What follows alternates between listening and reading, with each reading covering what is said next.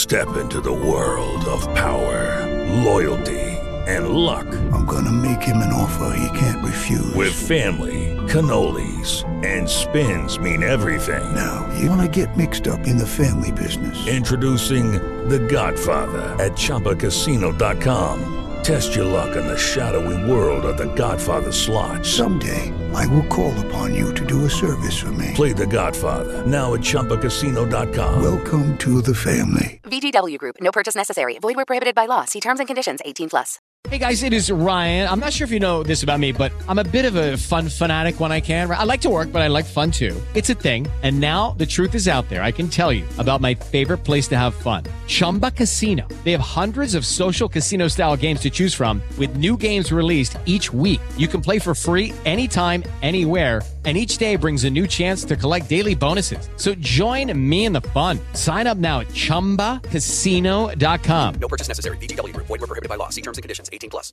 Hey guys, it is Ryan. I'm not sure if you know this about me, but I'm a bit of a fun fanatic when I can. I like to work, but I like fun too. It's a thing. And now the truth is out there. I can tell you about my favorite place to have fun. Chumba Casino. They have hundreds of social casino style games to choose from with new games released each week. You can play for free anytime, anywhere. And each day brings a new chance to collect daily bonuses. So join me in the fun. Sign up now at ChumbaCasino.com. No purchase necessary. VGW Group. Void where prohibited by law. See terms and conditions. 18+.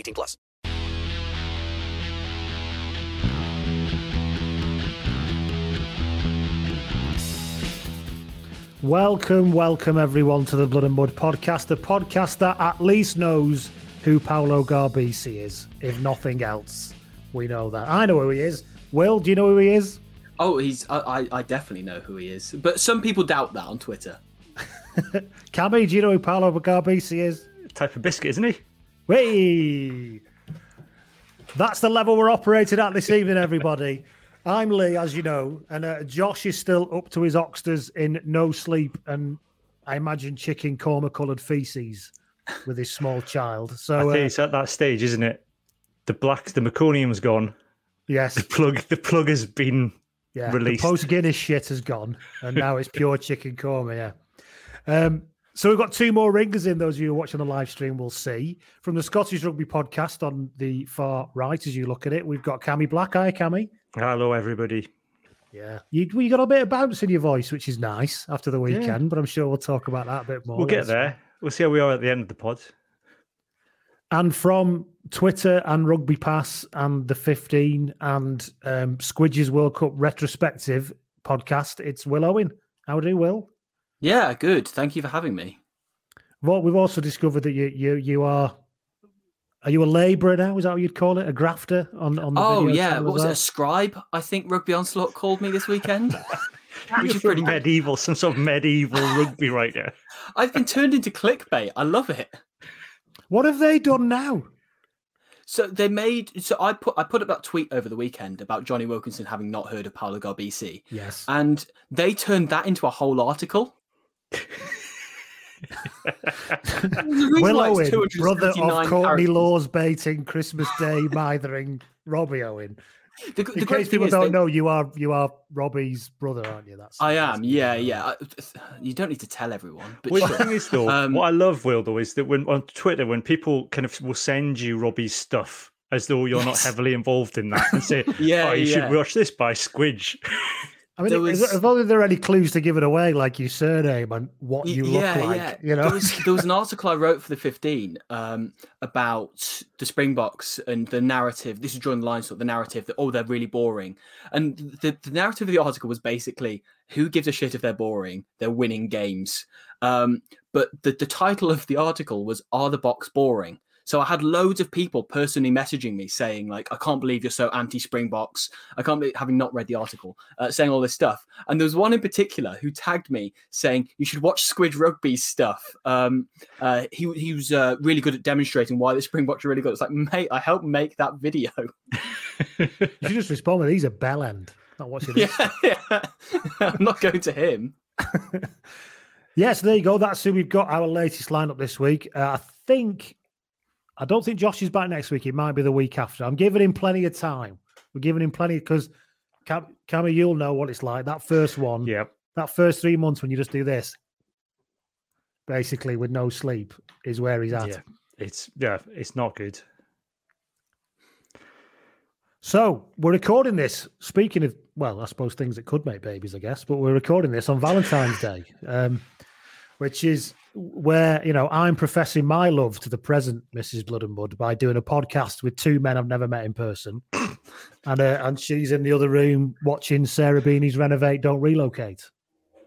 So isn't that just Phil and Kirsty's Love It or List It, but with Sarah Beanie? I don't know which one came first, but this is what 23 years of marriage gets you. I'm sat here doing a podcast and she's in there watching Sarah Beanie. Loves a bootcut jean, Sarah Beanie. Loves it. She refuses to accept that the late 90s are over. No, absolutely, yeah. But it's the Renovator Don't Relocate is the one where they put the plan of your house on the floor and you can walk into it or something. Oh, like a 3D thing. No, it's not 3D. It's just like projected onto the floor and they go, isn't this amazing? Well, not really. It's like a rug. It's got lounging on it. So you've got like an overhead projector projecting on the floor. Yeah, she makes a big deal about I'm bringing them budget for that. I'm bringing them into the studio. It's not as good as which I do love. Your Homemade Perfect, which is a fucking virtual reality thing. That's good. Ooh. If you're into that kind of thing.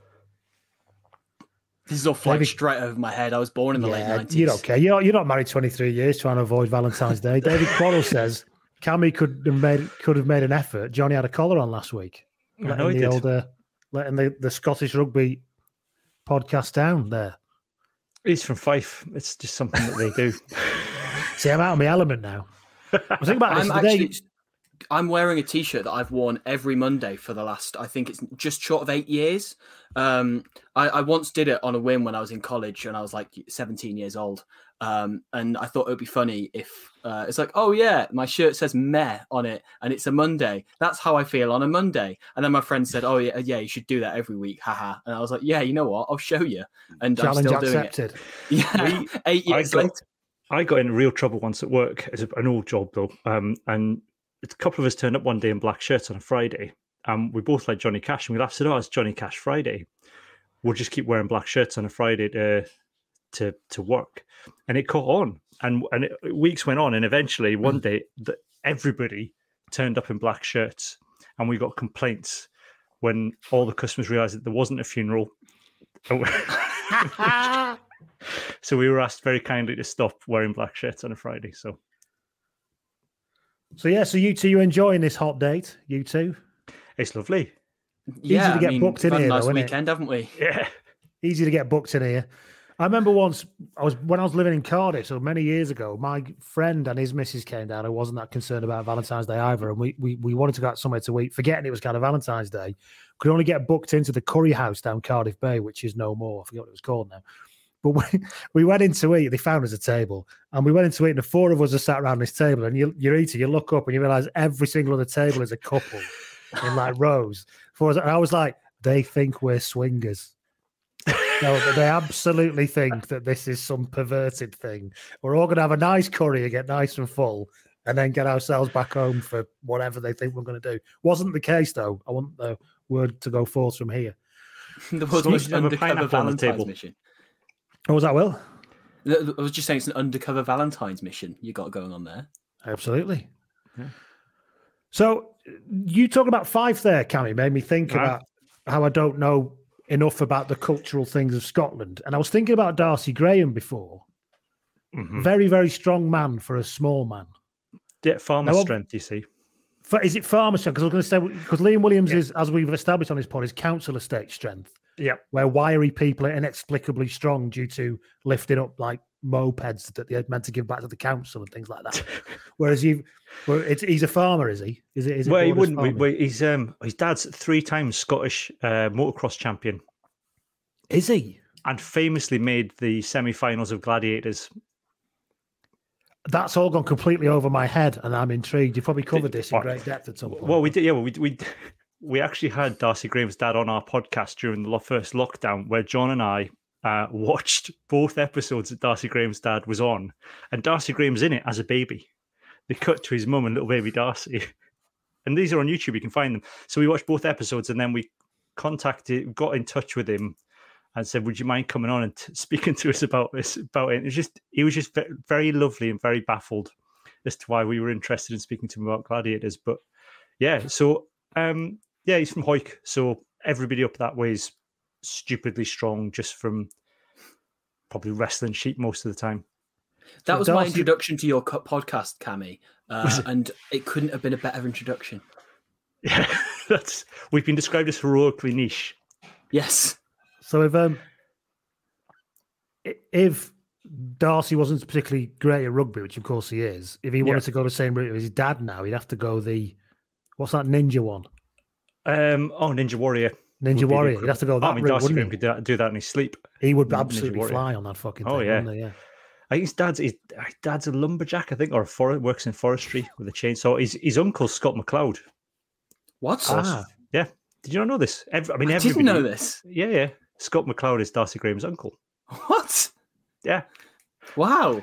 Scarlet's legend, Scott McLeod, of course. Yeah, everybody in the board is related to everybody else anyway, so it's not that much of a surprise.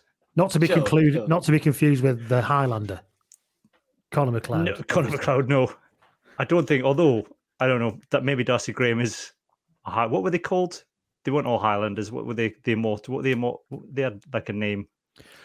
I stopped listening in Highlander 2 when they said they were all aliens. I was like, no, I'm sorry, I'm not having this now. Highlander 2, The Quickening, when it turns out they were all from another planet. I thought, come on. With the bad guy, the bad guy in Highlander 1 is now the voice of Mr. Krabs in SpongeBob SquarePants. He certainly is, yeah. Clancy Brown, yeah. That's right. Was also the horrible guard in the Shawshank Redemption. Yeah. I will sing you a fucking lullaby, that guy. Yeah. Yeah. We recently had a revelation on our podcast, and anybody who listens will know that the Canadian number 8 from the 1987 World Cup is the bear from The Revenant.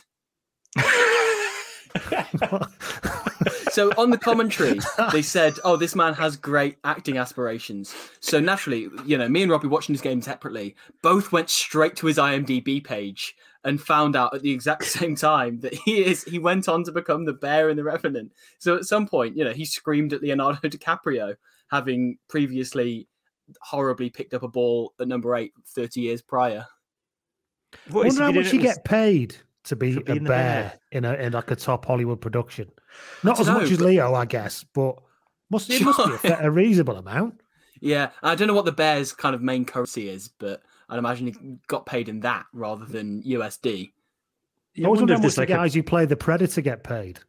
Well, it's Van Damme, didn't he? He was the original Predator, then gave it up because he didn't like wearing the costume. He thought he could see his face. So there you go. We started as we always mean to go on, don't we? I suppose. But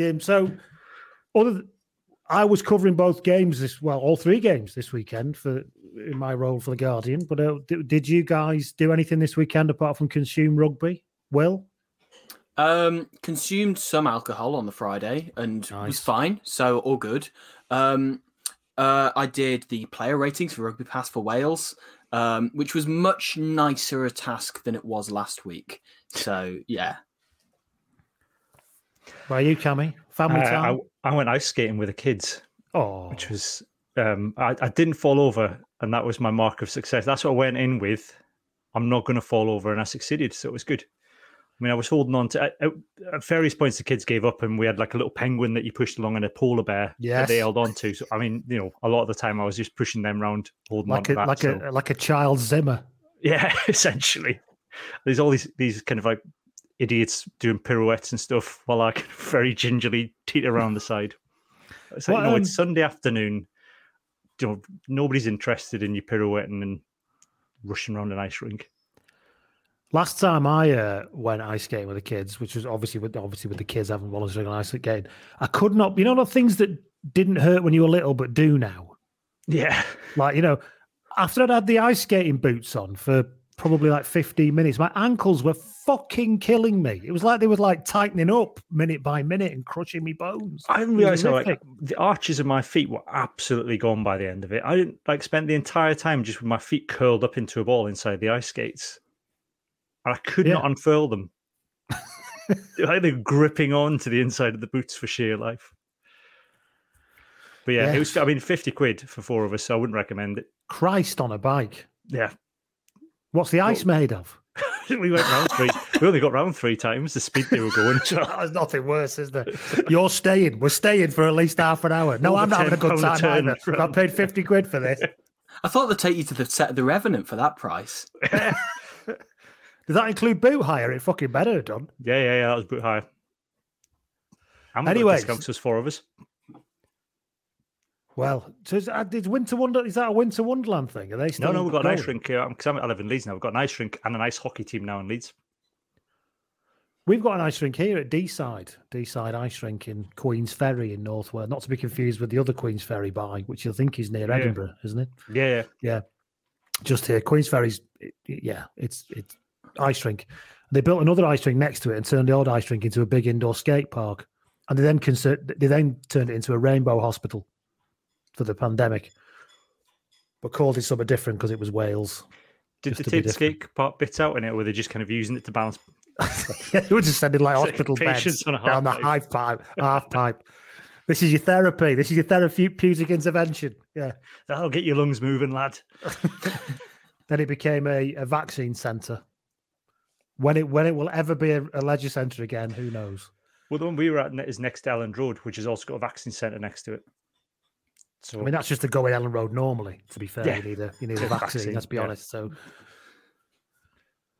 Will, did you know what Gladiators was before you listened to that podcast? I knew what Gladiators was, but I mean, it was still a very educational podcast, as I'm sure is always the case for you, Cammy. I'm sure that's always what you're aiming for. What I was really pleased with it was the Jeremy Guscott era Gladiators as well. So we had double rugby reason to watch it, which because that would be. He wouldn't have been pro at that point, so that was essentially Jeremy Guscott's day job after being a bricklayer or a bus driver, and then straight into Gladiators. Was he pre-fashion you or post-fashion you? Post-fashion you. Bus driver strength isn't a thing, is it? No. They have a strength of attitude, I think, which is hard to surpass. Doesn't apply to Guscott, does it? My cousin's a bus driver, our John in Lee in Lancashire. And our John is genuinely one of the funniest and most lovely people in the world. But I bet even he is a miserable swine on the bus. Jeremy Guscott sounds and looks like a bus driver. He's got all the manner of a bus driver. He does, doesn't he? Yeah. Every time he gives like a punditry offering, it sounds like you're just giving him 20 quid for like a single to go 2 miles. Yeah. Sounds like you just walked on the bus and don't know how to use your pass.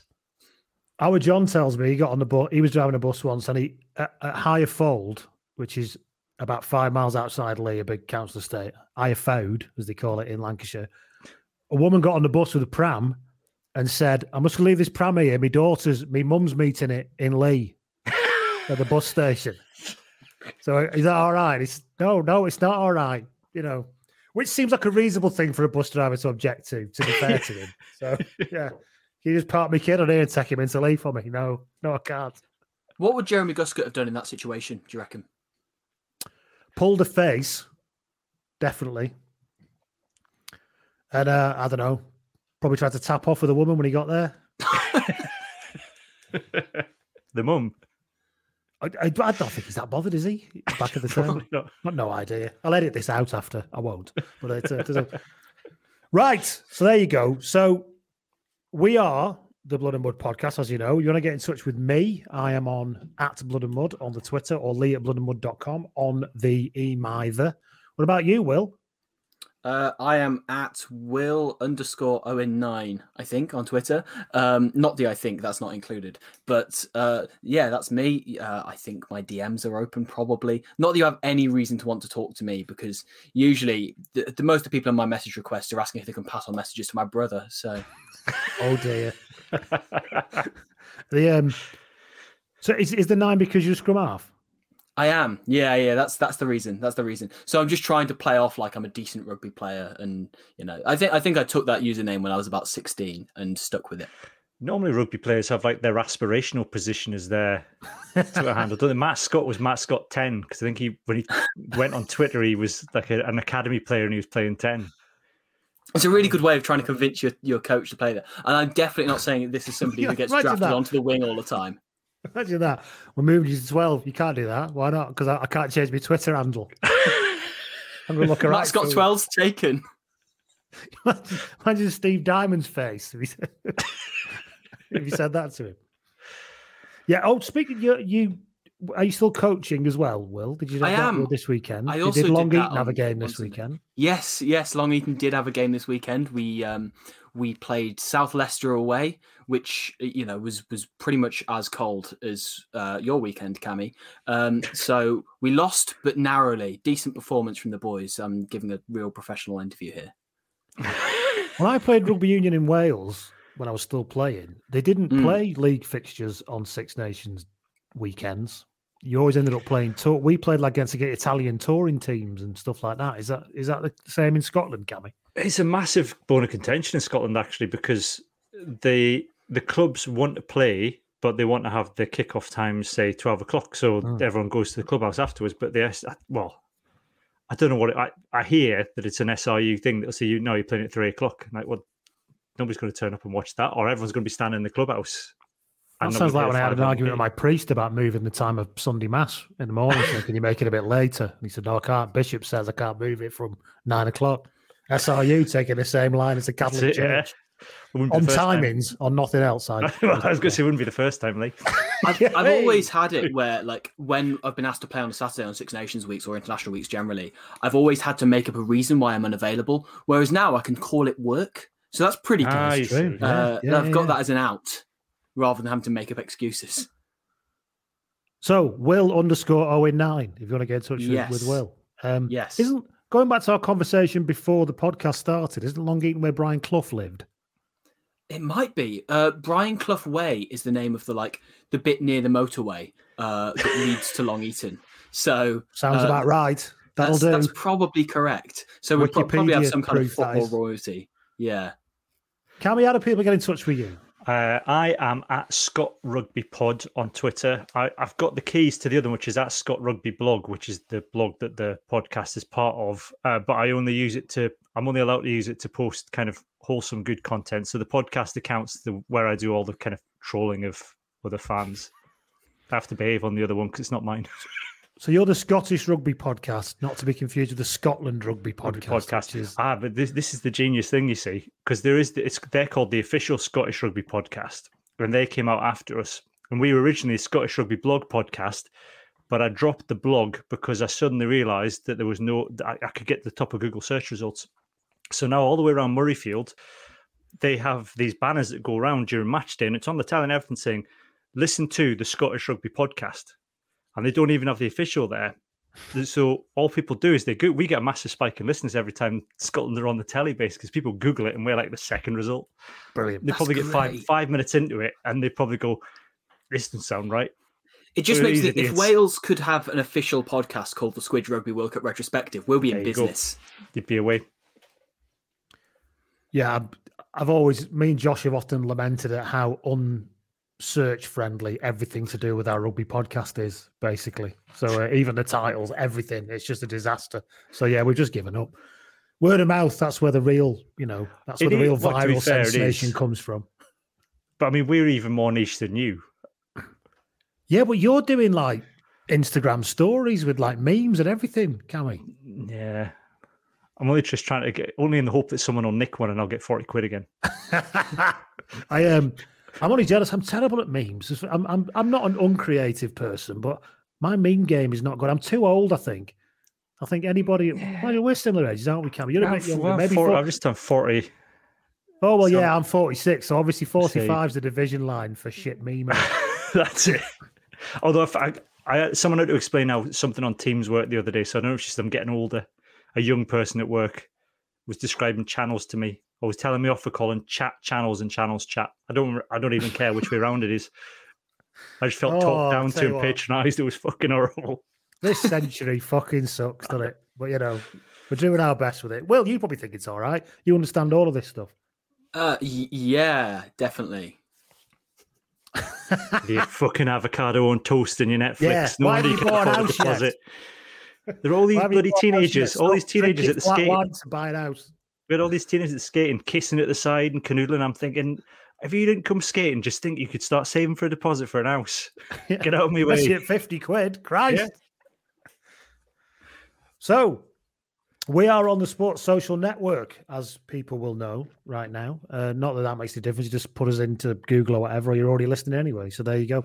We're also on Apple Podcasts and everything else. We're also on patreon.com/Blood and Mud, where you can do £2 a month or 20 quid for the year and get yourself some extra content, unabridged versions of the podcast each week, rugby history podcasts, all that kind of stuff. And then you can, or you can pay £5 a month or 50 quid for the year and get in the VIP lounge and get me or Josh, if he's here, having a go at doing a biography for you. We've had one this week. Somebody's taken pity on us. Long time listener, to be fair, Joe Tarring. Hello, Joe. Thank you very much for this. Has got in touch and joined the VIP. So I've got Joe as a wiry winger. Joe plays for City of London club, Old Embezzlers RFC, where he is nicknamed Lenin, because once on a club night out, he in passing mentioned that nationalising the railways was worth further consideration, perhaps. So forever known as Lenin at his club there is Joe. Thank you very much, Joe. Anybody else, if you want to get involved in that, well, one, if you want that, you can go on to patreon.com/Blood and Mud, chuck some money at us, and you'll either get a bio like that, or you won't. Either way, you'll get lots of additional content. It's all very good stuff. Cammy's Pod has got a Patreon. Yep. Squids Rugby's got a Patreon, which Will is part of. It's the way of the world. You know what I mean? If you like stuff, then pay a small amount towards keeping it going. That's what I say. I'm a patron of Cammy's podcast. Cammy is a patron of this podcast, therefore negating the whole point of doing it. But we could have just kept our money. But yeah. So there you go. So the patreon.com/Blood and Mud. Shall we begin as we always begin with a player spotted? Go on then. Scotland fan, and I'm only saying that because that's how we signed the email. Scotland fan Matthew Sumption, Patreon. He's a patron. Good lad, Matthew. He messages in. Last week, I returned from a quick trip to Kiev in the Ukraine. The spur of the moment. I was going to say, Christ. Yeah. This narrows things down. Yeah. A spur of the moment decision, he says, to see it as a free and democratic country with a uni friend. It's a hell of a spur of the moment, that isn't it? I sometimes get a McDonald's breakfast on a spur of a moment. I don't go to Kiev. Go to a potential war zone just for a laugh. And seeing it as a free and democratic country, what does that involve? You get off the plane and stand there and kind of look how free and democratic it is. Walk to the nearest civic hall and ask to register to vote. Yes. What's the nearest civic hall and say, may I speak in Ukrainian? No, you may not. Oh, shit, we're too late.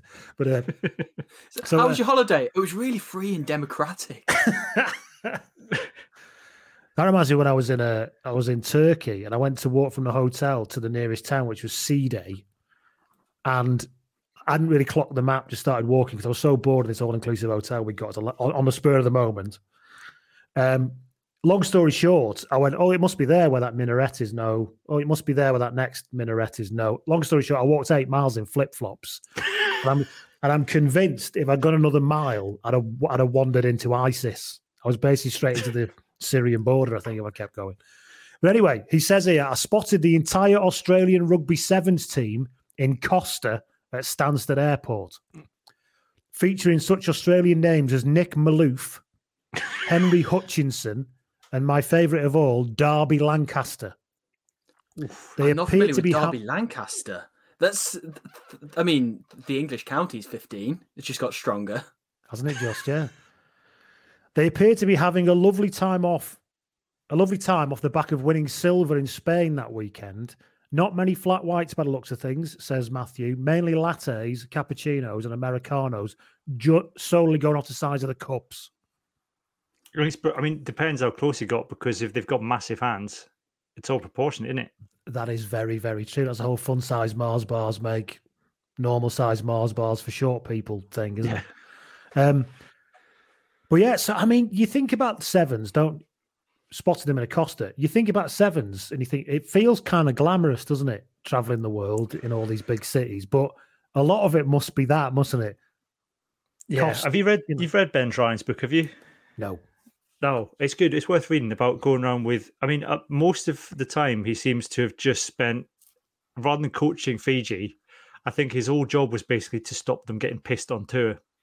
That's essentially. There's not really much about tactics. We got to this country, and all of a sudden, all these random Fijians turned up at the hotel, trying to get pissed with the lads. So I spent a lot of time just trying not to get them pissed, so they would just turn up and do what Fiji do on the pitch.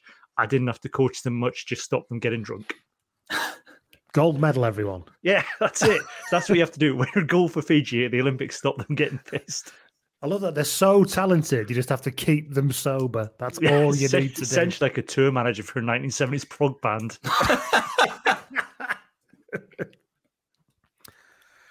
Yeah, so, but yeah, it must be a lot of that, mustn't it? Fucking Premier Inns or Novotels and yeah, I mean, the coffee and SRU are plastic putting the cups. sevens up in a nice hotel. Oh, I don't know. Mind you, I was supposed to go to Seville to see these sevens, and the hotel we stayed in when we went to Seville about 15 years ago was completely booked up in January. I thought, I know where the teams are staying then. I had to go and book somewhere else. Didn't go in the end. But yeah. So thank you very much, Matthew. The entire Australia Rugby Sevens team at Costa. Only the men's team, I notice. The women fly separately. Did they get put in a lounge, maybe? I don't know. Hard to know. They're on the tour, aren't they, the Australia? Because they don't mirror each other, do they? The men's and the women's tours, it's different teams, because I assume Australia have got a women's team in the sevens. They do, yeah. Yeah. They do. Hard to know. Even harder to care. Australians are a randy bunch, so I imagine they've just keep them apart for logistical purposes. Keep them away from New Zealand in airports at all costs. Disabled lose. Yes, so there you go. Thank you very much, Matthew. If anybody else wants to send in a player spotted, spare no mundane detail. Nothing is more mundane than Costa at Stansted Airport, really, is it? Stansted is a particularly grim airport in my experience. Especially when you're talking about Derby Lancaster. Yeah. He sounds like a kind of... He sounds like a... What's this, Flight of the Conchords character? Yeah. Which 70s prog band was he in? He sounds like an old sort of Empire colonel in the army who had to be confined to like Mustique or something because he wouldn't stop being racist or something in the 60s or something. So there you go. That's the player spotted. If you got one that you want to send in, you can send it to me. My DMs are open to confirm. Will wasn't sure. Mine definitely are. So you can get in touch there, or lee@bloodandmud.com, or you can do the Patreon messaging service as Matthew did if you're one of those people. Shall we do some news? Sure. But you're all nodding. It's mostly it's more of an audio format. But so they were all nodding, everyone. So in terms of news, the big one I've got, I suppose, is that Mark Wilson has retired at the age of 32. England and Newcastle, man of granite, Mark Wilson has retired. The North's greatest alumni. He is, isn't he just? Signed for Newcastle at 14 from Kendal. Really? And Newcastle's Kendal. Miles away from everywhere, isn't it? You can't even say, well, at least they're both up north. Like Kendal to Newcastle's a good couple of hours, isn't it? Well, I think Dean Richards had said, isn't he? He considers basically the entire north, anything above Sale up to and including the Borders as fair game in terms of their scouting network. Well, it would be, wouldn't it? Because who else is there? Yeah. My favourite Mark Wilson moment was at the end of Wales against England, 2021, when Gareth Davies picks up the ball, runs backwards 5 meters before kicking it out for the final whistle, and waits for Mark Wilson to come up to smash him. And you can then hear Mark Wilson saying, "All right, don't be a cunt your whole life," on the ref mic as Gareth Davies is kicking the ball out. Brilliant. But I mean, people talk about the physical toll that rugby can take on a person. Rugby has broken Mark fucking Wilson. Jesus. At the age of 32. You're not telling me there doesn't need to be serious root and branch consideration of what we're doing to people if you've literally broken a man who's made of titanium and hate. Both hard and northern in equal measure is Mark Wilson. Yeah. So you're from Berwick, Cammy? Yes. Aren't you? What's Berwick's? I wouldn't say a strange place, but it's a border place, isn't it? So it's got that river and, bits of it are in England, but the people who are from the English bits still think they're Scottish and stuff. I was with a lad from college. In college, Tim, who was from Berwick, who spoke with a Scottish accent, but was from the English bit of Berwick, but obviously wasn't English. It probably would sound Scottish to you, but this is the thing. 'Cause when I used to, That's true. So that's something from Partick, but yeah. Yeah, so I played for Berwick when I was younger, and they play the rugby. They play in both leagues. So the first team play in the Scottish. They're in National 3 for Scotland at the minute, and the seconds play in Northumberland. And essentially, when you play youth rugby, we play in the Northumberland Cup. We play in the Borders as well. So every fucking game is like a Calcutta Cup for the opposition. Like literally, you turn up at a team in Edinburgh, like, oh, the English lads are here, and you're like, oh, fuck's sake. And then you go down to play Gosforth in Newcastle, like, we're playing the Scots, because it'd be like the one time they would get to play a Scottish or an English team. But yeah, I mean, most people from Berwick say they're from Berwick because it's split down the middle. People will support England and people support Scotland at equal measure. But what's Berwick's view of Newcastle then? That's the question I was asking. Because the Falcons have been actually, to be fair, the Falcons have been really good to the Berwick Rugby Club. They've got, I would say, the Falcons have stronger ties to Berwick Rugby Club than Edinburgh do. Which, given that, I mean, Berwick's it's unique, and I think it's the only club I believe in the world that is a member of two unions simultaneously. So they're a member of the RFU and the SRU, and I don't think there's any other club. There may be some Welsh ones, maybe on the Borders, but no, you've got to make a choice. If you're in Wales, you've got to make a choice. Yeah, that's it. So they have their cake and they eat it because they get funding from both, depending on and it kind of works out. But we're still at war with Russia, so we've got that to contend with as well. The North East Wales clubs used to play a lot of friendlies against English clubs because obviously if you're from Mold or Wrexham or Flint, then playing against Birkenhead or clubs from the Wirral or even Liverpool clubs and even Preston really is much easier to get to than Bilth Wells and Dolgetly and places like that. But I think WRU put a stop to it after a while and said, no, you have to stop doing that. Yeah, I spoke to one of the old boys at the club who was there when it was set up. I think post-war, 50s, I think it was set up. They've always had a club that got set up in the 50s, and he said they had a vote on it. Basically, they could have joined, played in England or Scotland, and they took a vote, and I think everybody decided it was a shorter trip to Scotland than it was to go and play some teams in England. Not spent a great deal of time in Berwick, but I went to Edinburgh and watched them. I got the train to London straight from Edinburgh because my wife's down there, and went through Berwick as the kind of sun was going down, sort of thing, and it was very, very lovely. It's from my train window, yes. Oh, it's beautiful. The only problem is that during lockdown, every fucker's found it now. So we used to go up to my mum and dad's, and you'd get, on all the beaches to get with the kids and stuff. There'd be no fucker there. Went up last summer, and it was just swarming with people from the south. Ruined it. From the south, what, like Newcastle? Well, yeah. Anyway, Sunderland. Sale Sharks fans. Don't even start me on Middlesbrough. Yeah, with the great because it's essentially you used to get because you get do you get the trades holidays in Wales? You probably get them in Lancashire, where the entire town takes the same 2 weeks off every year. Yeah, they used to have Wakes weeks, as they call them. Yeah. So you get the Newcastle week in Berwick, and then you get the Glasgow week a couple of weeks later, and you get like families kind of rolling off the train with their possessions in bin bags to go and stay at the local caravan park, and then they have that in Blackpool. It's just all the time, and everyone's pissed, basically. I love Blackpool. You go to Blackpool, it's always 1 a.m. in Blackpool. Whatever time of day you arrive in Blackpool, it feels like it's 1 a.m. because everyone's. I had one of my nicest Valentine's Day with my wife in Blackpool. We got a £14 travel lodge back in the day when you could get them. Took it to a curry house. Got a red rose from the waiter. Beautiful, lovely time.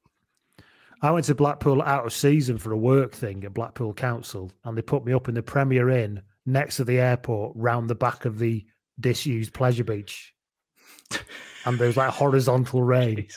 It was the most beautifully northern, miserable vignette you could ever subject yourself to. And I kind of went with it. I was like, I can't even be asked. And obviously because it was a Premier Inn, it was next to a Brewers Fair. That's it, yep. So I just kind of went, you know what, I'm just going to go with this. And I went and ate in the Brewers Fair each night. Very decent curry night on a Thursday, must be said.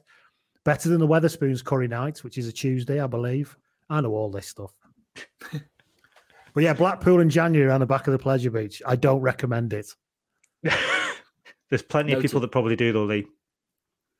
No, and the weird thing is bits of Blackpool are still open all year round. There is that kind of, it's like Malaga, but not. But with more comorbidities. So, yeah. Sorry, Will. Have you got any news? One piece of news, big news. Tavis Noyle has left the Dragons, but they've not said where to. They've not said he's retiring, so it can only mean MLR are snapping up Tavis Noyle, surely. Or he's going the full complete set of Wales, and he's going to go and sign for RGC. That's also the shadow possible. region. The shadow region. My thinking was that this is what Worcester did with Chris Pennell, who'd obviously been there for like 14, 15 years, proper one-club man, and then said he's leaving, but we can't say where to. Then he signs for an MLR team. Or either that or like Tel Aviv Heat are snapping up Tavis Noyle, which seems equally fitting. So we do. Oh, MLR. Where would he go? Not one of the sexy ones. They're all sexy, aren't they? Yeah, it's true. I would say maybe Atlanta, Austin Gilgronis, team like that. Not the mighty San Diego Legion. We're sorted at scrum half. People like Tavis Noyle must turn up at MLR and feel like a fucking king, mustn't they? Honestly, I never thought I'd see the day. Like, if you told me 2 years ago that Adam Ash and Kevin fucking Bryce would be on the pitch with Fat Man Scoop, like rapping and DJing, I honestly would have thought you were having a stroke. But there it was. Adam Ash on the decks, Kevin Bryce rapping. MLR's great because like Mar Nonu plays in that league, and like Dougie Fife is just like unplayable in there. I think he was the top try scorer last year. I love that league. It's like when someone's goal of a Jonah Lomu and just put Dougie Fife up to 20. Yeah. All his stats. Absolutely magnificent stuff. Imagine when Dave Cherry goes to MLR. Oh, Jesus Christ. It's one of my favourite things, predicting current players who will one day go to MLR. Dave Cherry feels like a really good shout. Yeah. Because you could just live your best life out there for somebody like Dave Cherry, not to damn him with fake praise, but you got like Tavis Noyle, you go out there and people go, oh, he's fucking great, isn't he? Well, no, but you can just treated like a superstar, man. Like Adam Ash, you know those people in non-league football who've had trials and everyone like treats him like a mystical being. You know, you had trials once. Watch this. So fucking trips over the ball or something. I was watching it was Nola Gold against the New England Free Jacks 2 weeks ago. And yes, they're both real team names. Because, of course, Robbie is a big New England Free Jacks fan, so we watched their game together. And former Dragons fullback Carl Meyer, who was not very good for the Dragons, I will add, apparently the Nola Gold coach said, we want you to come to our team. We promise that you're going to become a superstar. You're going to be like on all of the billboards and everything. You're going to be treated like royalty, and you're going to marry a nice Southern woman. And all of that had come true. It's like, imagine the coach saying that to somebody over here. Imagine, bloody Steve Diamond trying to recommend AJ McGinty to come to Sale a few years ago. You're going to marry an ass lass. You might marry a nice northern lass. I'll take you as far as Wythenshawe to find you a woman, don't worry. You can have all the Greg's pasties you can eat, lad. I can get you more than one kind of Manchester tart. You know what I'm saying, don't you? Yeah. So you'll have one poster inside Trafford Centre. Anna S says that Matt Gitto, 98 years old, has just re-signed for the Giltinis. It's the best league, she says. It is the best league. It is outstanding fun, yeah. Yeah. It's perfect for Adam Ash as well because he's into conspiracy theories. He's into, he's got his cannabinoid company that he's running. He's like, must be living he can run his contract down, move to Montana, buy an M16 and divorce himself from society. Yeah, I mean, I'm surprised he hasn't been on Rogan's podcast yet, to be honest. The moment Rogan finds out rugby, he's straight on. Yes. Okay, so to keep your eyes peeled to where Tavis Noyle ends up, is all we're saying. Yes. How old is Noyle now? I bet he's only about 29 or something, isn't he? Yeah, he probably is. He probably just declined at a really early rate. Let's have a look. Tavis Noyle. That's his name. He'll fit right in at MLR. It's his real name. He is 32.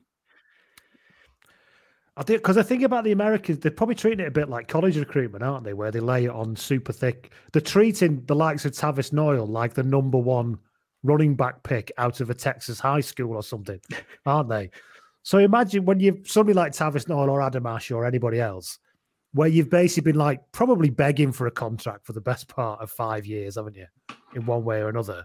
And then all of a sudden, this point you're making, well, suddenly rolls out a welcome mat and says, you're going to marry a nice southern woman and we'll get you a lovely house and we'll do this. It's like, Jesus, I don't understand. You mean I don't have to ask you for like an extra tenner or something? Look, oh, no. If the coaches are promising women, I can see exactly why Ben Foden went over there. Ooh, yeah. Is he still playing? Yes, he's playing for Rugby United New York. Rooney. I keep forgetting that the SIU own one of the franchises out there as well. Do they? All Glory. It's part of the SIU. Fancy that. Don't know why. It's produced zero return on that. Yet. Maybe that's where zero we'll see. Yet. Yes. Yeah, maybe we'll see Murray McCallum playing there in 7 years' time. Who knows? Okay, that brings us to the end of the news. Thank you, everybody. We're now going to talk about the weekend, which is when we say goodbye to our non-patron listeners. Goodbye. So, is that it from the weekend? I think so, yeah. We've got a bit of a break now. The Premiership hasn't stopped, but it's kind of back. We've got more focus on domestic matters next week. So that's what's happening there. That's the end of the weekend. And we welcome back our non-patron people. Hello. You've missed some lovely chat in there. Okay, so we finish with shit good, as we always do. We start with shit. I will come to you, Will. I mean, the first one, the most obvious one, is the Marcus Smith hype train. Just how ridiculous it is. Like Tom Curry doing the post-match interview for England as the captain, and the first question Dowie Morris asks him is, so let's talk about Marcus Smith. How good is he? And he's just like, what about the win we just did? Like, we just played a game of rugby. Do we want to talk about that? And when Tom Curry then said, oh, yeah, he had a very good game, Dowie Morris made an involuntary noise. He went like, oh, yeah, like that. When Tom Curry was sentenced, which is just the most cringeworthy thing ever. And yeah, the hype train for Marcus Smith is unhealthy. Yes, I couldn't. And again, detrimental to him, really. Yeah. Do you remember, Lee, you'll probably remember, we won't remember this, but do you remember when Ryan Giggs first started playing for Man United? I do, and Ferguson wouldn't let him be interviewed on his own. So they used to have basically like Gary Neville or Roy Keane stood next to Ryan Giggs in an interview, and you'd have these journalists saying, so Ryan, you played really well today. You basically have Roy Keane whispering in his ear going, you were shite. You were shite. Just to bring him down a peg or two, or they bat the question away.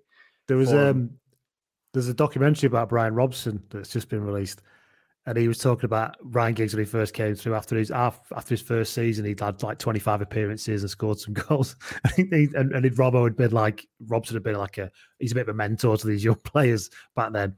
He's come to the end of his career. And Giggs said to him, I'm doing quite well, and I've had a few 25 games. I think I might ask the boss for a car. And Robson went, yeah, that's absolutely the right thing to do, Ryan. Yeah, I'll support you on that. Yeah, just go in now and ask him for a car. And Robson's like, Giggs is like 17 and a half. Knocks on the door. Robson says, everybody come here. And they all crowd round the door. And he says, I'm thinking, boss, 25 games, I think he should have a car. Ferguson, what? I want a car. Fucking bollocks him. And fucking tells him what for, fucks him off out the office. As he walks out, everyone pisses themselves laughing.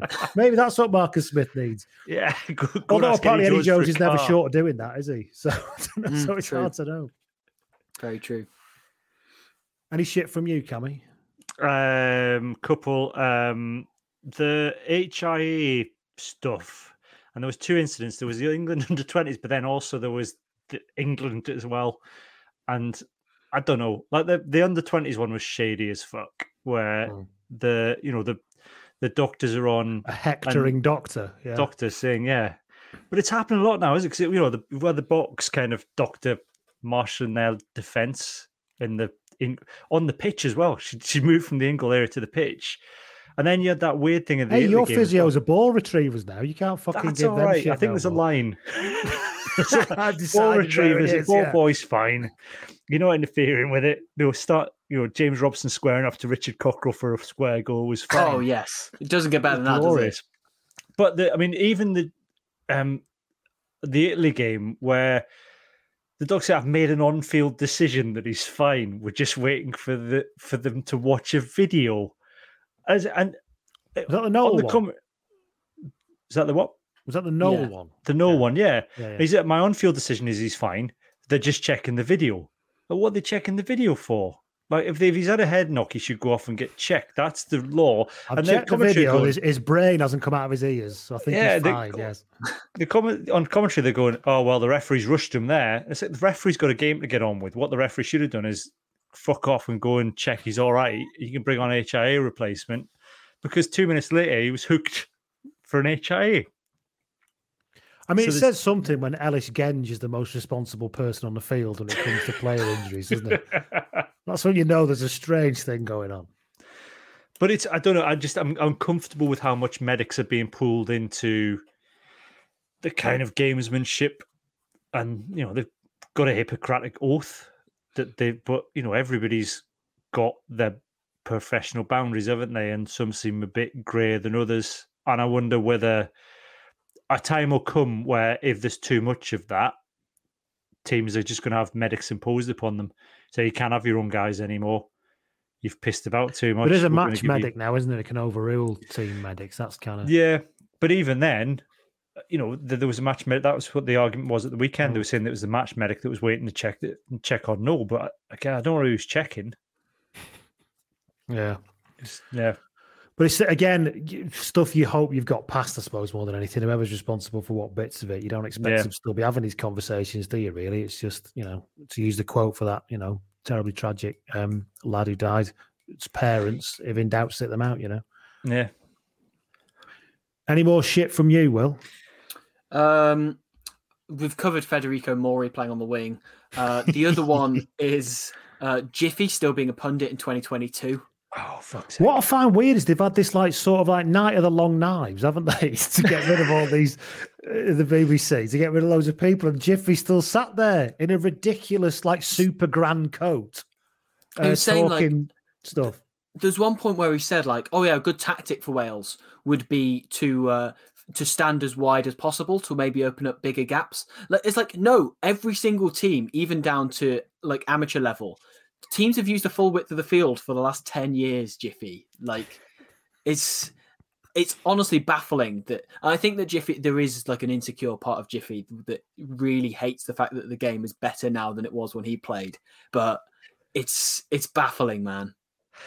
There was also the fact that when he played all his best rugby, he was playing a different sport. Yes. It was there was a pre-match stuff, and John Barkley was really I like John Barkley. I think he's really He's good. a great pundit. Yeah. It's kind of explaining things really complex things really simply, and then they were talking about the Welsh defence against Ireland, and then they threw to Jiffy to follow up with John Barkley, and Jiffy just basically kept saying on the back foot a lot. His entire thing, he just well, they were on the back foot, and you can't be on the back foot, because when you're on the back foot, you're on the back foot, aren't you? And you're not going to win a game of rugby being on the back foot, are you? That answer went on for 3 minutes of him just being on the back foot repeatedly. And that was punditry. Thank you for coming to my back foot TED talk. Yeah, it's remarkable. I mean, there's lots of shits later on in here that will come through around punditry generally, but it was pretty bad. I will just go to this. Simon Clark says, I can't work out if it's shit or good, but Andy Farrell's perpetual grin. I think that's how he thinks humans interact with each other on the television. It's just when he sets his face to. We can't. He's winging, smiling, Andy Farrell. Well, Simon says, it's given that it's terrifying. I'm just trying to work out if it's good or bad, sort of thing. I've had media training for my job, and it's one of the things you're told to do. So I wonder if Andy Farrell's just taking it literally. You have to smile. The only thing I remember when he told me how to keep smiling. Dennis Suter says shit is the England medical teams. Bunch of pricks, he says here. Yeah. Gordon White says, this is quite the roller coaster, this one, right? Gordon White says, shit, having COVID for your youngest kid's first birthday, but good was not having to host the in-laws on her birthday. And also good is that I'm on track to be released for my birthday on Thursday. Well, there you go. Well, Everyone's a winner. Absolutely went all the way. Dan also Brooke says, shit was the guy who took a piss on the steps in the stadium at the end of Wales versus Scotland. It wasn't That's me, just- by the way, he says. That's just the principality, isn't it? I mean, you've I'm got never to be forgetting. expecting that. I must We've have told checked. It wasn't Liam Williams. I must have told the story before. I went to the Challenge Cup final in 1985, Wigan versus Hull, and I bought a Wembley flag. Ended up, I don't know why I went to watch Wigan. I think my auntie had some tickets through the company she worked for. So I'm stood there with my auntie Kath, and I've rolled my flag down and put it on the floor. Bloke next to me in the old Wembley terracing takes his fucking old fella out, pisses like they just used to do wherever they were stood. I pick up my flag and it's dripping in piss, literally. And the fella goes in his broadest Wigan accent, "Oh, is your flag all wet, cock?" And my auntie goes, "Of course it's wet, you filthy bastard. You just pissed all over it." So yeah, rugby league, everyone, different sport. But yeah, so pissed on a flag in Wembley. What else we got here? Sean Hughes says that shit is Lord fucking Bald. So that's Clive Woodward, obviously. Linked to that, George Gothals said is shit is the state of rugby punditry at the moment. Bloated, overpaid has-beens and not even only Garbisi is.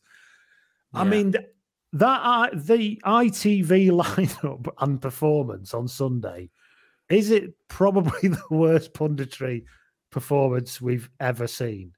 Honestly, I felt for Maggie Alfonsi so badly. Yeah, apart from Because Maggie, yeah. That was the thing, because they had this segment where it's we're going to talk about Italy now. You know, we're taking on board that we always talk about England. Let's go in depth about Italy.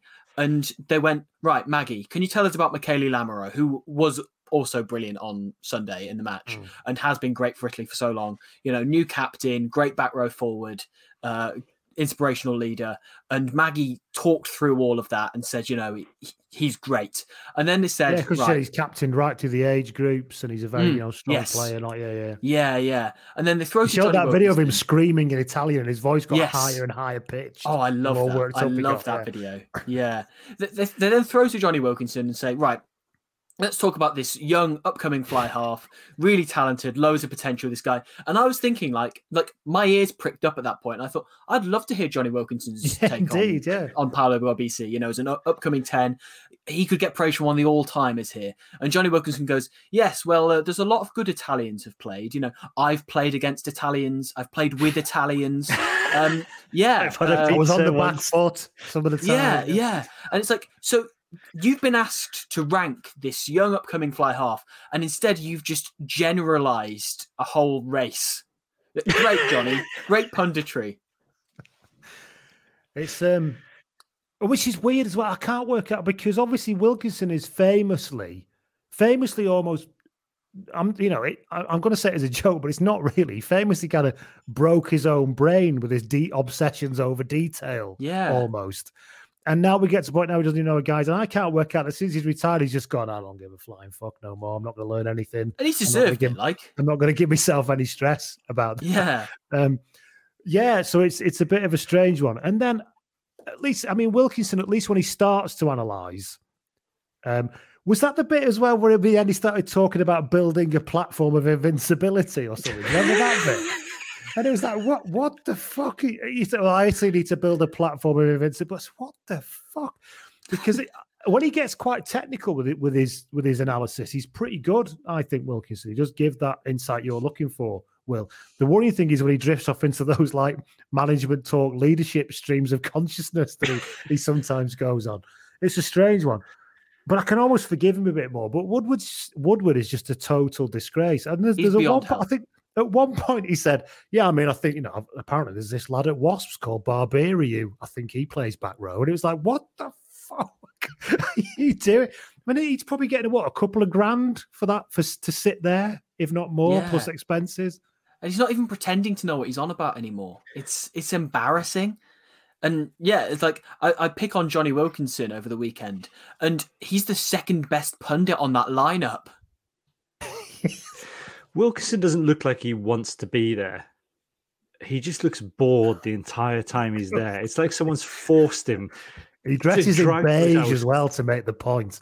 Yeah. It's like Breaking Bad. He wears like different colours depending on his mood, you know. You know, like when the Rolling Stones wanted to break from their manager, they wrote a song called "Cocksucking Blues" just because they knew that it could never be. They were contractually obliged to produce one more single, so they did one called "Cocksucking Blues" that they knew couldn't be released. That's essentially Johnny Wilkinson's just trying to bore his way out of his ITV contract. If I turn up enough times and I'm shit and I don't know the names of the players, they'll have to get rid of me. It's like, Johnny, do you fancy another Six Nations? Shit. Fuck's sake. But Clive Woodward's, doesn't he? Like you said, well, I think Johnny Wilkinson looks bored, but Clive Woodward's just, he's like the kind of pub bore, isn't he? That thinks he, watched rugby in the 80s and still thinks that that's how it should be played and doesn't know any of the current players' names. The other thing, like me showing my son videos of Paul Gascoigne playing. Yeah. Him talking down on Eddie Jones as well and saying like, oh, here's what Eddie can do to be a really good coach. It's like, no, Eddie is like an immeasurably better coach than you ever were, Clive, because the game has progressed so far. Like, but it's not even like he's that. Obviously not taking feedback or nobody's giving him any. Because you remember last year when, was it last year? Yeah. The year when Ollie Lawrence wasn't picked for the team. He's in the squad but wasn't picked. And he said, I was looking forward to seeing Ollie Lawrence today because apparently he's quite good. It's like, what? You've not actually watched this you don't watch your promising England players to play for. And obviously, so nobody's obviously saying to him, well, Clive, next time you come in, you really need to kind of at least know who's in the squad and maybe their form. That'll be helpful. Yeah. But I think this is the thing, is I still don't think, I think the BBC are getting better at it, but I don't think ITV know what to do with rugby. No. And I don't know if it's indicative of their wider sport, the way that they cover sports in general on ITV. I don't watch a lot of their sports coverage, but if you look at, I think, was it Grav was saying the way that, from Rock and Roll was saying the way that they'd done Rugby League, was it Channel 4? Channel 4, yeah. Adam Hills was on there talking about Did a really good job of it. Yeah, bringing on different people.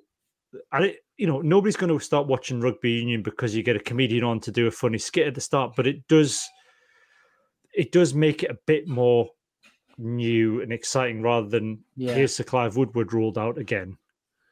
Here's Johnny Wilkinson, because people will know who that is. I never quite understand why they don't just buy it piecemeal off the production company that does BT or something. Yeah. BT's not perfect, but why are you trying to reinvent this? They've kind of got it probably 80% of sorted, Yeah. Rugby's just so generally bad at appealing to young people or engaging people. And like the RFU thinking that the best way to engage people is by talking about rugby values, which don't exist. It's rubbish. Like, and them having people talk about what rugby used to be like in 2003 as the form of punditry that they're spreading to the nation. It's so boring. I say even Ugo Monye, I've got a lot of time for Ugo Monye, but basically, he's got a pair of Perspex glasses and that's supposed to double as a personality. Do you know what I mean? It's not rugby specialist. He's a bit better than that. I know. I'll stick up for I appreciate the sentiment. He's on the good end of the scale. But still, like, he's so rugby special as be. It was just so dull, and it could be so much more. Because I actually think Ugo Monye, if he was in the right, I want to go back to the Keith Wood iteration of Rugby Special when he hosted it for one season. Yeah. They've got this new version. It's supposed to be new and exciting, and they forced Ugo Monye to kind of Skype in during the Calcutta Cup to promote it from his home, which could have been pre-recorded, but somehow they dialed him up on Skype to get him to talk about how great it was. And apart from Xander, it took him 7 seconds to take his cue that he was on. Yeah, he just stood still. You're on. So what's going on? So what then, Hugo? That's right, Gabby. The only exciting thing that's happened on that is Xander Ferguson saying "tear the arse off it." The rest of it's been. Which is never not funny, is it? The analysis is fine, but it's just the graphics. The analysis is good. They've gone for Sam Robson and John Barclay. John Barclay's very, very good. He's probably the best in the business right now. But if you look at what like BT Sport are doing, and even I know people are down on Scrum 5, but when Scrum 5 used to do the show when they had the fake clubhouse and stuff, it felt like it had a bit of an atmosphere about it, and it felt a little bit different. And I actually think there's something to be said, and BT Sport did this a bit with Rugby Tonight. It was a bit not ideal, but there is something about bringing fan culture into your coverage. Yeah. And actually, at least that's what Scrum 5 attempts to do, albeit sometimes a little bit clumsily. So, but yeah, I think I've got a lot of time for that, because I do think you want to see you want to see the fan experience reflected in what's being said. It doesn't always have to be. I'm not saying all that analysis has to be incredibly detailed and serious and insightful. It just has to be interesting and at least borderline knowledgeable, you know? They used to do it. They used to do outside broadcasts at Six Nations from rugby clubs. I mean, there's a famous one from after the 1990s Grand Slam. I think it was a Sunday after the Grand Slam. And it's Dougie Donnelly presenting from some rugby club in Edinburgh. And 3 of the Grand Slam winning side turn up at the end and tip a load of beer out of the Calcutta Cup over him at the end of the broadcast. But you've got all the guys in the background. A simpler time, Cammy, yeah. I once went on Rugby Tonight with my club and got pinched in the arse while the camera was on Austin Healey. So you can see me straight faced and going, "Ooh!" In the background, which is pretty good. I was also on had there. David Campese on. He was a dick. I was on there as a journalist. Oh, really? It's a fucking joke. Yeah, the Christmas special. I had to cover the. You could tell how high they ranked me. They gave me 90 seconds to talk about a couple of Challenge Cup games, which is how hard they were. It was a Christmas special. Everything. Do you know how highly I'm ranked, Lee? I can beat that. I got bumped from BBC Radio Scotland this weekend because Aberdeen had sacked their manager.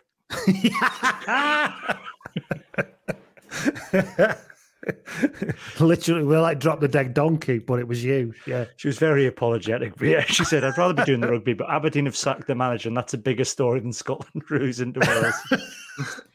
Is it really? The sad fact shows is the standing of rugby in Scotland. Yes, yeah. Yes. Sorry, went off on one there, but yeah, terrible. Greg says, "Shit is Scotland's attack." Been saying it for 2 years now, but we don't look like we can break teams down at all. Yeah, I'll wait a minute. Kill your jet, Cammy. I'll call you. I'll wind myself up while you go. Going wide early works about twice a game, and we do well enough in a 22, but kicking and discipline are poor, and we almost nothing to trouble teams between 22s. Over to you, Cammy. Greg, that was like from an at Greg29467. I'm wondering if it's Greg Laidlaw. Probably. But in which case, Greg, you've got a fucking cheek talking about speed in between the 22, lad. The Scotland attack is fine. It's just execution and timing and knowing when to do it. And actually, the first couple of minutes where we're in Wales 22, Ali Price is really quick. And it's knowing when to go quick as well. I mean, you don't go quick outside. Most teams don't go that quick. Will'll know more than I do, but if you're less than 3 seconds in your own 22, you get better luck. Outside your own 22, it's about building phases. Yeah. So there's plenty of scope. It didn't come off this weekend because I think Finn Russell was playing in his head and the Welsh defence were just really good. And also, I think the problem with Duhan van der Merwe and Darcy Graham, and they both came off the wing a lot, they carry really well and they'll break tackles and they make really good yards. But the problem is when you've got 5 opposition players hanging off your back and then you go to ground, it's really hard for your support to clear those 5 bodies out of the way to retain the ball. And I think that's probably something that Darcy and Duhan are going to have to work on, is just because you break tackles, there is a time to go to ground rather than keeping going, because it's not always going to come off. But it's not, the Scotland attack to what it was 2 years ago is completely different. The Scottish defence to what it was 2 years ago is completely different. I had some guy, when I said, Scotland fans need to be patient, he was like, I've been patient for 20 years. I was like, you can't compare Scottish rugby 20 years ago to now. So we had 4, 5 pro teams probably in 20 years ago before we disbanded them all and merged them all. I think Scotland are the best first phase attacking team in the tournament, probably. Agreed. Consistently. Yeah. I think they've got more going on from there. And actually, the few flashes of that we saw on Saturday towards the end of the first half, I was a bit like, they're going to win this game, because if they can just cut out some of the kind of errors a bit and Russell just calms down a bit, they'll just slowly start getting this breakdown will get sorted, and then they'll let the first phase game, which is getting them in behind the whole time, and then they'll win this game. It didn't quite work out that way, but that's why, going back to the discussion we had, I'm with you, Cammy. I wouldn't be that worried. It was just a few things not quite working that in terms of performances. I mean, and even that, you look at when Wales, the build up to Dan Biggar's drop goal, it came from the penalty that bounced off the post, and 3 or 4 Scotland players just were completely switched off. and weren't even watching. And that's 101. You always watch for the penalty not making, especially at that distance. Did it come Finn back off the Russell crossbar? That was it. A crossbar challenge job, or was it the post? I can't remember. It was a post, I think. Was it? Yeah, I think it was right post. What's your views on Scotland's attack, Will? Having watched, thousands of hours of video to cut it into a 10-minute video. Yeah. I think that Saturday wasn't a good representation of how good it can be. It was also interesting that they scored that try after 18 phases when you can tell I've been working on this in the last couple of days. I think that the majority of no spoilers, Robbie will be mad. Yeah. No, I think this might actually come up in the video later this week. But basically the majority of their tries are scored in the first sort of 3 or 4 phases in the last sort of year or two. So it was quite surprising to see that was the way that they eventually did break Wales down. And I think that's probably indicative of something whatever usually goes well, not going well that time around. Does that make sense? But even that try, though, when you look at it, it was 18 phases, but there was a little bit of desperation, I think, with that pass to Darcy Graham, because Darcy Graham had a hell of a lot to do to get it over the line. Definitely. If that had been... It's a great finish. I don't think there's many other wingers would have made that.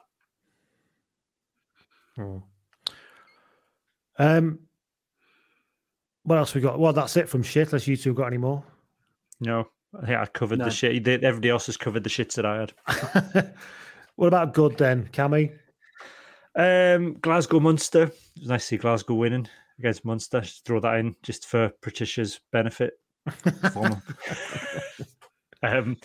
But yeah, I don't know. It's good to see Glasgow winning outside of, during a Six Nation window, which I know we weren't supposed to get because the ERC was supposed to stop because of COVID. It's had to carry on, but it's normally the time that Glasgow would be getting pummeled by Munster. So it's nice to got a bit of depth.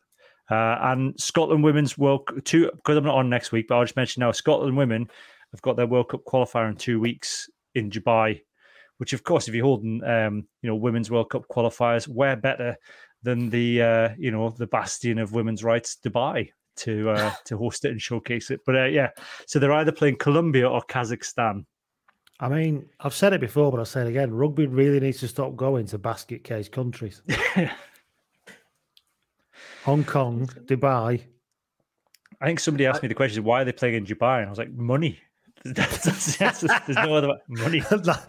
Going back to our early discussion, the answer Mr. Krabs gives for everything. Yeah. Why are you building this extra shop? Money. I would like to imagine Jade Conkle's face when you told her she has to go to Dubai to play this match. Yeah. Jesus Christ. I'm not doing that. What about from you, Will? Any good from you? One game we forgot to talk about again, much like Cammy, mirroring that on the weekend bit. And I'm sure that you'll both agree, having watched it, is Long Eaton under 15 scrum was excellent on the weekend. Really dominant for the full 80 minutes, and that was a real highlight. Other than that, I mean, Greg Aldrich we've talked about. Tom Francis was unbelievable. Yes. Not just because he scored a try, though. Try the series. Unbelievable. Yeah. But did you see he was trying to stop him score that try at the very end? No. Darcy fucking Graham. If you're gonna have someone behind your maul, I know he's superhuman, but if you're gonna have someone parked behind the maul watching for a breakaway, don't stick the fucking shortest lad on the whole fucking. He did hold one up against England though, didn't he? Him and Ali Price between them. I mean, it worked last week, 2 weeks ago, but the luck's going to run out at some point. There's just a shot when Francis goes over of Darcy Graham's little face just kind of like grinning away. What else we got good? What we got good here? Ellis Davis gets in touch. He says, "Good is how furiously competent Nick Tompkins has been in the past 2 games for Wales. Just been getting on with it, not trying to do too much, and actually tackling the opposition. Fair play to him." I love Nick Tompkins because I have no idea what he is. Like Nick Tompkins, no matter how many times he plays well for Wales, English I'll never is what he is. Yeah. I'm sorry, that was a terrible joke. It's not what I believe. Okay. It was just you just teed it up, so I had to knock it out of the park. So. Absolutely, yeah. No matter how many good games he has for Wales, I'll never quite trust him. Oh no, he must be a fucking nightmare to play with. Yeah, particularly in defence. He was better this week. I don't think he was particularly competent the week before, Ellis. Was there some mention about his tackle? Ireland. Do you know what his tackle percentage was this week? Not a clue. No. 70%. Okay. Yeah. I'm sure it's there's competent levels. There was that he did it in both the Ireland game and the Scotland game, where he gets the ball and looks just lost and kind of runs sideways a couple of times before passing to Dan Bigger or Zammit or whoever. And it's just like, how have you not been nailed? Why have you not been? Somebody teach this man a lesson. Put him on his arse. I don't care. He's on my team. He's, I think, Ellis, I think it's that grading on a curve thing with him, isn't it? It's all relative. That actually, if he's only like 80% mad, you think, oh, he's battening down the hatches and playing a bit sensibly this week, isn't he? Because it is literally like the 100 meters for people with no sense of direction. The gun goes off and he just fucking legs it in whatever direction he feels like it, doesn't he? Incredible stuff. I like Sione Tuipulotu was very good at the weekend for Scotland. Yeah, I like him. I know a lot of people said that Townsend shouldn't have dropped Sam Johnson, but I didn't think that Scotland were any worse for him being in the team. I thought actually he offered a little bit more. He did more of a Sam Johnson job than Sam Johnson would have done. Yeah, as far as he ran some great dummy lines. He was offloading, which Sam Johnson doesn't do. He broke tackles. He's running out the back, which I've not really seen him do before at club level. Is it Cammy Redpath's shirt ultimately, though? Do we think? So he's only had one game. This is the thing. Everyone loses this shit because we beat England and Cammy Redpath had a worldie. And in terms of the kind of player. Ultimately, because Johnson and Tuipulotu are a certain kind of player, and Redpath is a different kind of player, isn't he? There was a Glasgow Warriors, I think it was about 300 podcasts at Glasgow Warriors, but one of the podcasts, I think it was Ross Thompson, was saying that Tuipulotu's kicking game is immense, but we just haven't seen it yet. Like apparently he's kick throughs, he can absolutely nail them all the time. So I just don't think he's been asked to do it yet.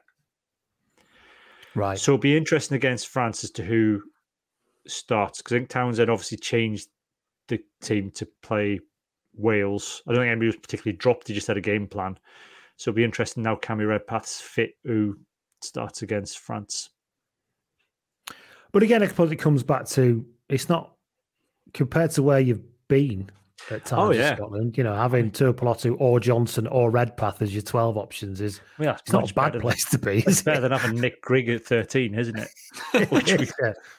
Although Nick Grigg did play against England in the 2018 Calcutta Cup when we won. So Nick Grigg has won one Calcutta Cup, yeah.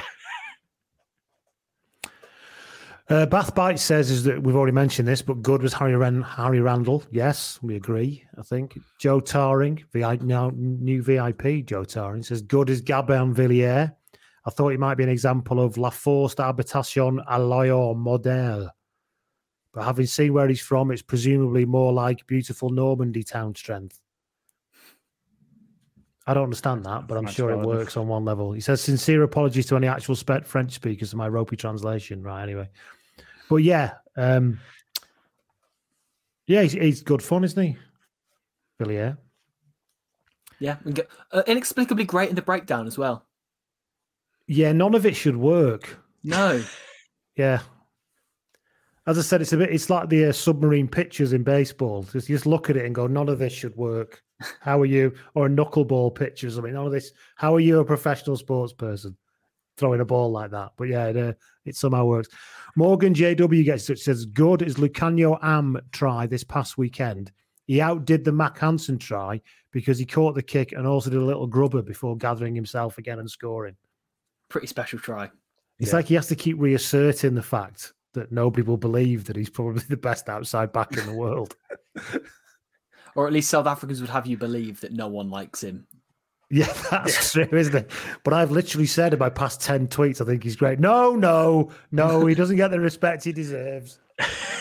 Watch Squidge, he'll tell you how good he is. Matthew Morgans gets in touch and says, good is Jack Morgan and the Welsh breakdown in general. Yes, quite turning around. I mean, Jack Morgan was good. I know everybody in Wales is very excited about Jack Morgan. He was I stay off Welsh rugby Twitter after the game because this kind of mad shit happens. So I was under the impression he did all right for a day. Yeah, he did all right. Yeah. And I think, but that was the kind of the build up to the game was this guy's going to completely turn things around. And I don't, Wales were quicker to the breakdown. I don't think it was all Jack Morgan In fact, he got pinged for being I think that's offside fair. for a kick as well. Yeah, that was a really harsh lesson fucking for him. basic. I mean, it wasn't a harsh penalty. Like, it was just like, oh, come on, Jack, you're playing internationally now. Yeah. You've not got URC refs anymore, Jack. Come on. Yeah. No more vibes. Matthew Morgan says, though, that shit is that I'm running permutations of how Wales could win the Six Nations after this victory through my head. He said, I'm utterly delusional and a danger to myself, Matthew says. Yeah. You Step said it, away Matthew. from the permutations, Matthew. It's for the best. Francis Wood Ifield says, good is Tyg Burns 50-22. What the actual fuck? Yes. Yes. Not the fact that it was just a 50-22, the fact that it was a snap kick 50-22. The ball just kind of bobbled to him and he went, oh, I know what to do with it. And there it was, yeah. It's one of those beautiful things that every sort of 2 months you get reminded, like, what a massive left boot Tyg Burn has, and it's just as like you get just as much serotonin from it every time he does it. Like, there's the one we did for the Lions. He's done it for Munster and the Scarlets. Like, it's endless. Anytime a forward kicks, or a fairy comes alive. It's like as Tom off Three Red Kings calls Yes. it, yeah. But the Funty 22, he called it this weekend. However, they lost the next line out, of course, didn't they? Yeah. That's Tyg's fault. They lost. Lads, honestly, I can't do this all on my own. Maybe they should have thrown Joey Carberry up in the line out. Yes. Yeah. Yeah, that'll teach Eddie Jones a thing or two, won't it, about hybrid players? Yeah. Stu Clark says, good is Darcy Graham's ability to go through people much bigger than him. Yes, it never stops being fun, does it? Tonos Dober makes a point. He says, good is Max Malins. He was very good in creating the Godchild Smith's first try, and he was graciously remained quiet while we genuflect over the other guy. Yes, said something similar before, Tom. I agree. Also, good is Aldreet. He says, yes, the good-natured battering ram from Condom, France. Yes. He is. He doesn't look like he should be massive and terrifying, Aldreet, does he? He just looks like a slightly handsome and unassuming man. And then he's an absolute fucking monster. He is. He's unbelievable. Any final goods? This won't go on for 2.5 hours, I said before we started. Yeah. No, that's it from me. So you blame Cammy if it does go on. Yeah, no, I think I'm all. I was struggling for goods this week. I had to stretch for one to. It's something that's happening in 2 weeks' time. I have to say, I did have to filter out an unbelievable number of Scottish people just saying Scotland was shit or variations of that. They really fucking like. I cannot recommend. I think it was more the feeling of it. I think it's more the disappointment that people are expressing than the actual reality of the performance. I think people have very short memories, and if you look, I would much rather, and in a way, it's more heartbreaking. I'd rather Scotland were competitive and we were losing games by 3 points than we won every fifth game by 3 points and lost all the other by 20. Because it's just, it's just shit. I think everyone forgets how shit. You remember when that happened every year? Yes. Every fucking year. And it's Italy won't be targeting us this year because we're as good as everybody else. So they have to whereas every year it was like, oh, everybody's fucking hammering us. Plus Italy are gunning for us because we're the only team they reckon they can beat every year. And lest we forget, you've mentioned it, Cammy, but you could still win this thing. You've won one. We could. You've got a losing bonus point. You've got France coming to Murrayfield. Yep. I mean, you've got to go to Dublin. We'll just skate over that, but it's. But we could be in a position going to the last weekend where, we might be in with it where there's a chance, and I'll take that. Do you know what I mean? Because I've got plenty of other last weekends being utterly fucked off with the whole thing. Oh, what was that? What was that? Was it the Ireland game? You had one job that year. Just don't be shit, and you lost by about 300 points to Ireland. That's pretty much every game that we've ever played against Ireland and Dublin. There was 2 years ago in Dublin where Stuart Hall dropped the ball over the line, and we possibly could. That was quite tight. The year before, I think, was the one where it was just don't be shit, and we just got intercepted every. That was like, I think it was like Blair King's debut. Which got who won the tournament that year? Because basically Scotland had to not lose by more than 25 points or something. And we lost by more than 25 points. Yeah. That'd be the 20. We played them at 20. So 22 now. So 2018. Who won in 2018? I can't remember anything before March. I think Ireland won. I think that was the one where there was the crazy game where England could have scored in the last play to that's right, win the tournament, and Ireland won it instead. Yeah. But, we haven't got Duncan, Duncan Weir isn't, Scotland got pinned by, to be fair, that's a very Scottish thing to do.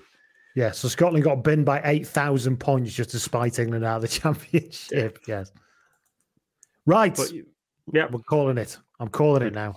Right. Thank you very much, you two. Another epic one, but a very enjoyable epic. Well, it's an epic one if you're a patron, because you're looking at that. We did a full hour on the Six Nations games. If you're not a patron, you won't hear any of that. So you get a nice, snappy and pithy podcast, if not. All right, then. Thanks, everybody. Thanks, Will. Thanks, Cammy. Speak to you all Thank you for having me on. Cheers. Bye. Bye. Sports Social Podcast Network. With the Lucky Land Slots, you can get lucky just about anywhere. This is your captain speaking. We've got clear runway and the weather's fine, but we're just going to circle up here a while and get lucky. No, nothing like that. It's just these cash prizes add up quick. So I suggest you sit back, keep your tray table upright, and start getting lucky. Play for free at LuckyLandSlots.com. Are you feeling lucky? No purchase necessary. Void where prohibited by law. 18+ terms and conditions apply. See website for details.